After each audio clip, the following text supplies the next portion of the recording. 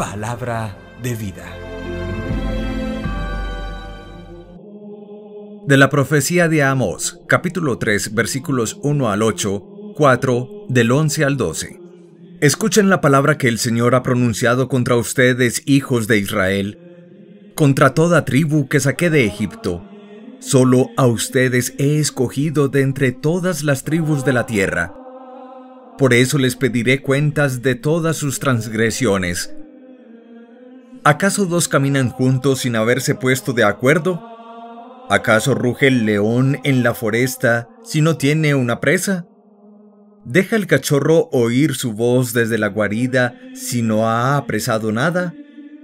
¿Acaso cae el pájaro en la red a tierra si no hay un lazo? ¿Salta la trampa del suelo si no tiene una presa? ¿Se toca el cuerno en una ciudad sin que se estremezca la gente? ¿Sucede una desgracia en una ciudad sin que el Señor la haya causado? Ciertamente nada hace el Señor Dios sin haber revelado su designio a sus servidores, los profetas. Ha rugido el león, ¿quién no temerá?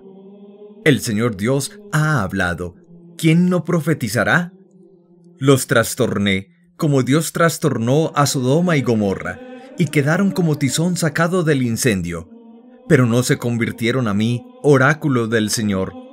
Por eso, así voy a tratarte, Israel. Sí, así voy a tratarte. Prepárate al encuentro con tu Dios. Palabra de Dios. Te alabamos, Señor. Salmo 5. Señor, guíame con tu justicia. Tú no eres un Dios que ame la maldad, ni el malvado es tu huésped, ni el arrogante se mantiene en tu presencia.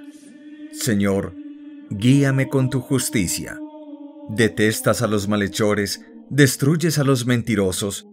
Al hombre sanguinario y traicionero lo aborrece el Señor. Señor, guíame con tu justicia. Pero yo, por tu gran bondad, entraré en tu casa, me postraré ante tu templo santo en tu temor. Señor, guíame con tu justicia. Del Santo Evangelio según San Mateo, capítulo 8, versículos 23 al 27. En aquel tiempo subió Jesús a la barca, y sus discípulos lo siguieron. En esto se produjo una tempestad tan fuerte, que la barca desaparecía entre las olas. Él dormía. Se acercaron y lo despertaron diciéndole: Señor, sálvanos que perecemos.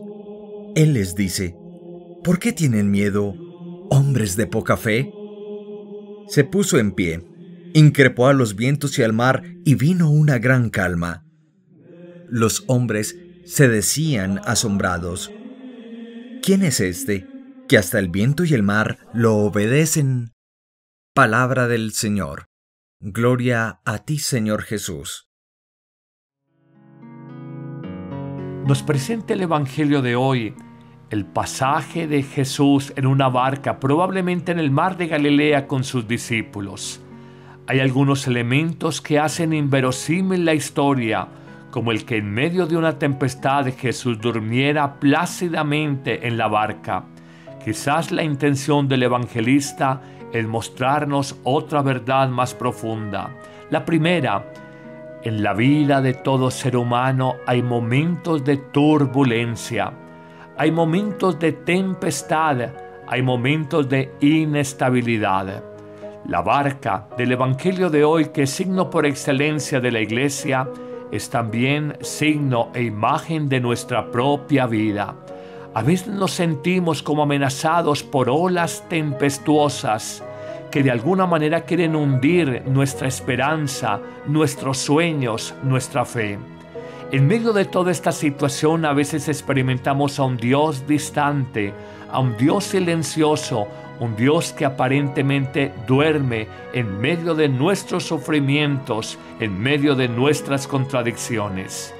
Cuando el hombre experimenta esto, se llena de miedo y lanza esta expresión absolutamente desesperada: Señor, sálvame y sálvanos, que me hundo y que nos hundimos. Es un grito de alguna manera de angustia profunda del alma humana, significado en la voz de los discípulos que experimentaban el poder acabar con su vida por la tempestad.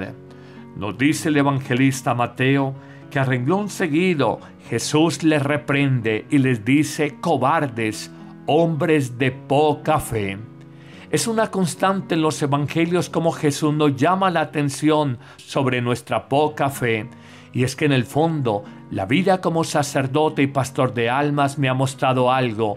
Todo el mundo dice que tiene fe hasta cuando le llega una tempestad, una tormenta, una prueba grande a su vida. Ahí salimos espantados, horrorizados y gritamos llenos de pánico y de angustia: Señor, sálvame, que mi vida, mi matrimonio, mi familia se hunde.